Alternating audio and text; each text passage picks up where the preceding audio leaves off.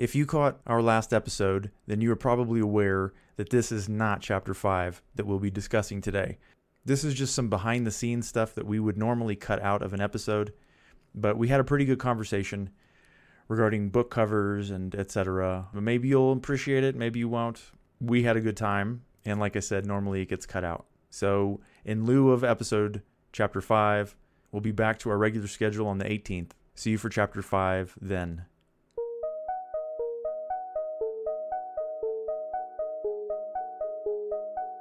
So welcome back to Sci-Fi and Fantasy Read Along. Today we are discussing Chapter 4 of Three Stigmata of Palmer Eldritch, which is a mouthful. I remembered another one called The Man Whose Teeth Were All Exactly Alike.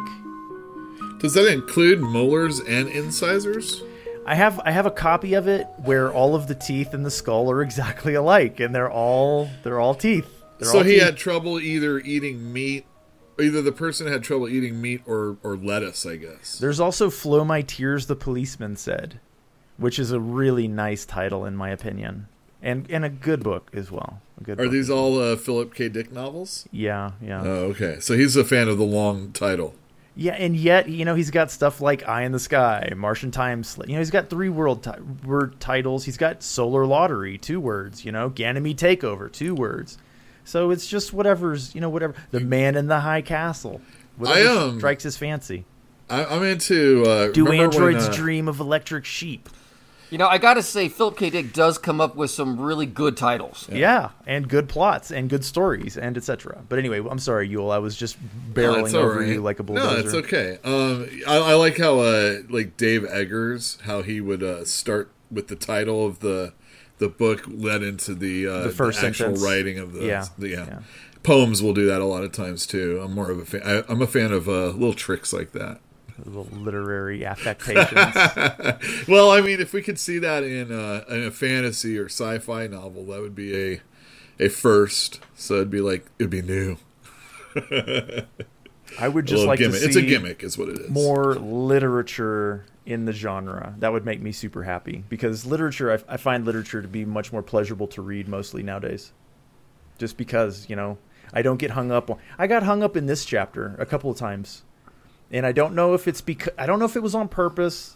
I suspect it wasn't, but we'll talk about it when these moments arise because I'm sure you guys noticed them as well. But anyway, hey, I gotta ask, what do you say is literature? Like anything, a book, all books are literature. What do you mean?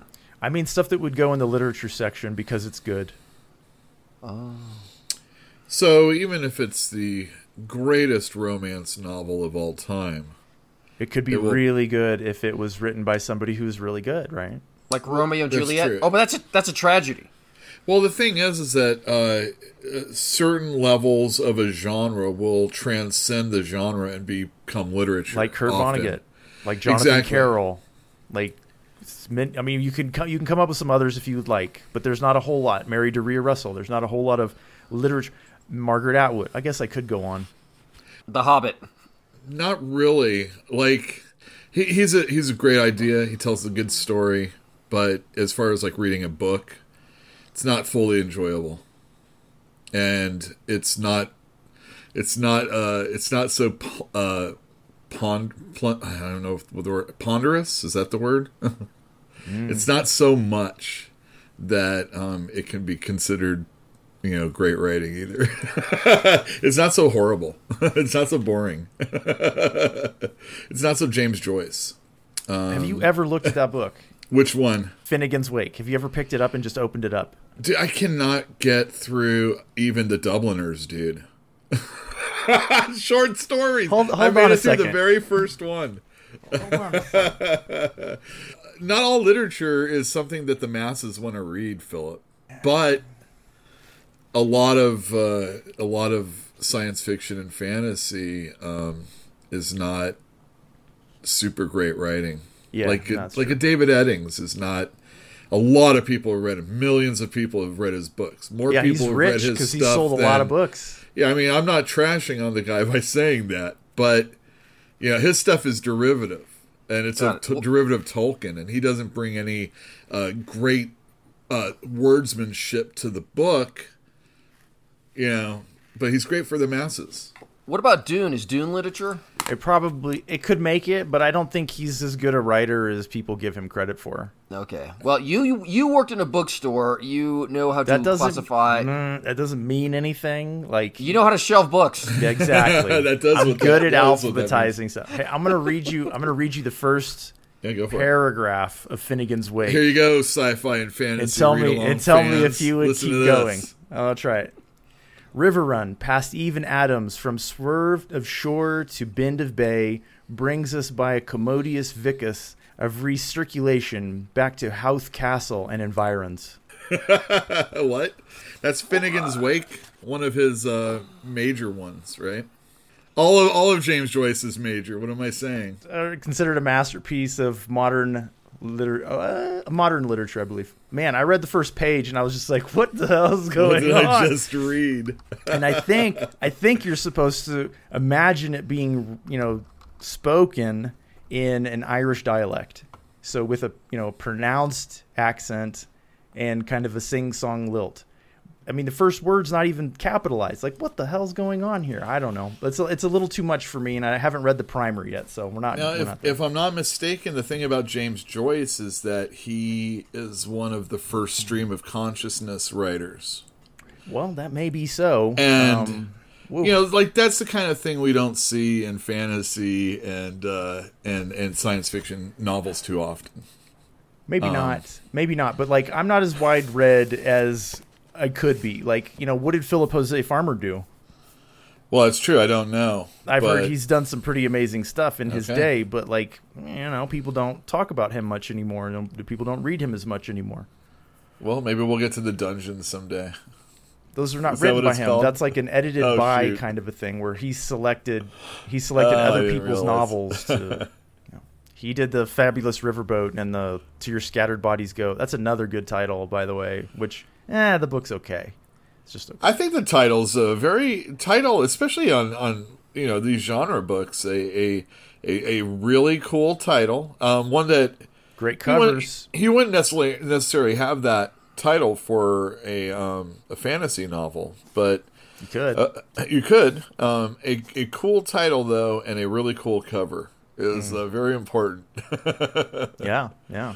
What do you guys think of the thumbnail? What do you think of that one? What thumbnail? I sent you the picture. You saw the picture. It's the picture on the thumbnail for the book that we're doing right now. Oh, the one that I've used before here on the show, or not on the show. I think it looks creepy. Yeah, I think it's supposed to be creepy. Yeah, it looks creepy. Yeah, this one. The guy does not look human. No, but look at his teeth. Look at his eyes. Yeah, he doesn't look human, and that his arm looks mechanical. Yep, I thought. And then it's only half his skull. Like his brain is transcending stuff. I don't want to read too much meaning into it, but you see like the series of pictures that look like a Martian landscape, essentially disappearing towards infinity. Yeah, almost like the many worlds. But a good cover is a good cover, and like there's a lot of really bad covers, especially nowadays. Look at the cover of the book that we're reading. Yeah, well, Dullsville. This is trying to look like a series of Philip K. Dick novels. Professional. It will look very nice on any person's bookshelf. It's elevated. Not just, it is elevated. It's published by Vintage, so of course. Oh no, actually, this is Mariner.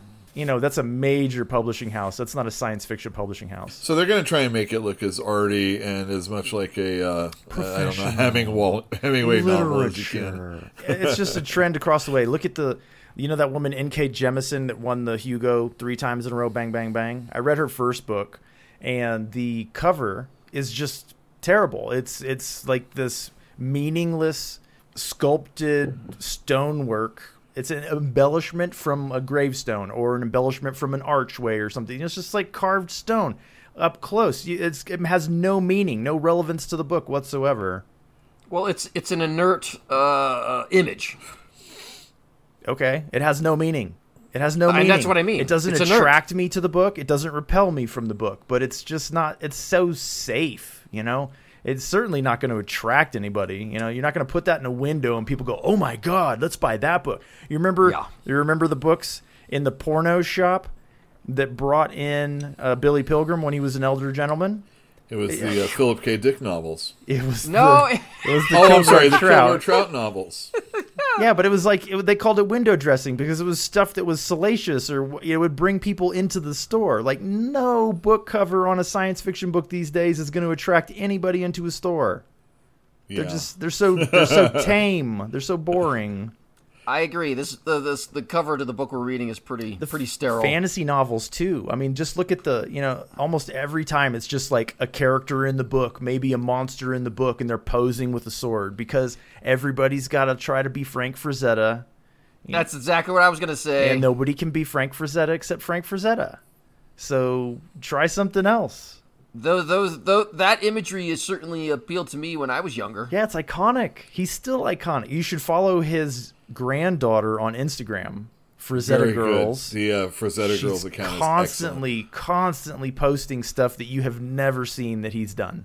Oh, they do close-ups of the oil paintings. It's just, now he's a guy that transcends, though.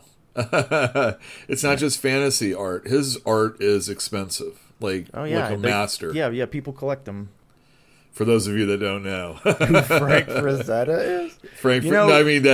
This guy is well-respected way beyond just our fantasy novels. He is the god of fantasy art, though. He's the god of fantasy art. I mean, he's up there. He's beyond most of them, but like Alan Lee and some of the guys that worked on The Hobbit, Tolkien's works and stuff like that. Sure. Some of those guys are pretty famous. There's a guy in England called Bruce Pennington who did covers for Gene Wolfe's books when they were published over there. All of the reprints of Clark Ashton Smith, some Lovecraft stuff, and etc. And they're oh my god, they're just so beautiful. He's highly collected. But I mean, Frazetta takes the cake. Frazetta is the one. So make sure, everybody out there, let us know your favorite cover artist of these genre books. This isn't an interactive kind of podcast. You know I what I mean? know, but they should. Every once in a while, we should court people so that we can say, oh, you know what? We totally forgot about. Maybe someday we'll just have an episode where we talk about awesome covers. Maybe. I think we should. Maybe. Let's get started with the chapter because that was a 20-minute preamble. Yeah, everybody's gonna love it. We're gonna cut all that out.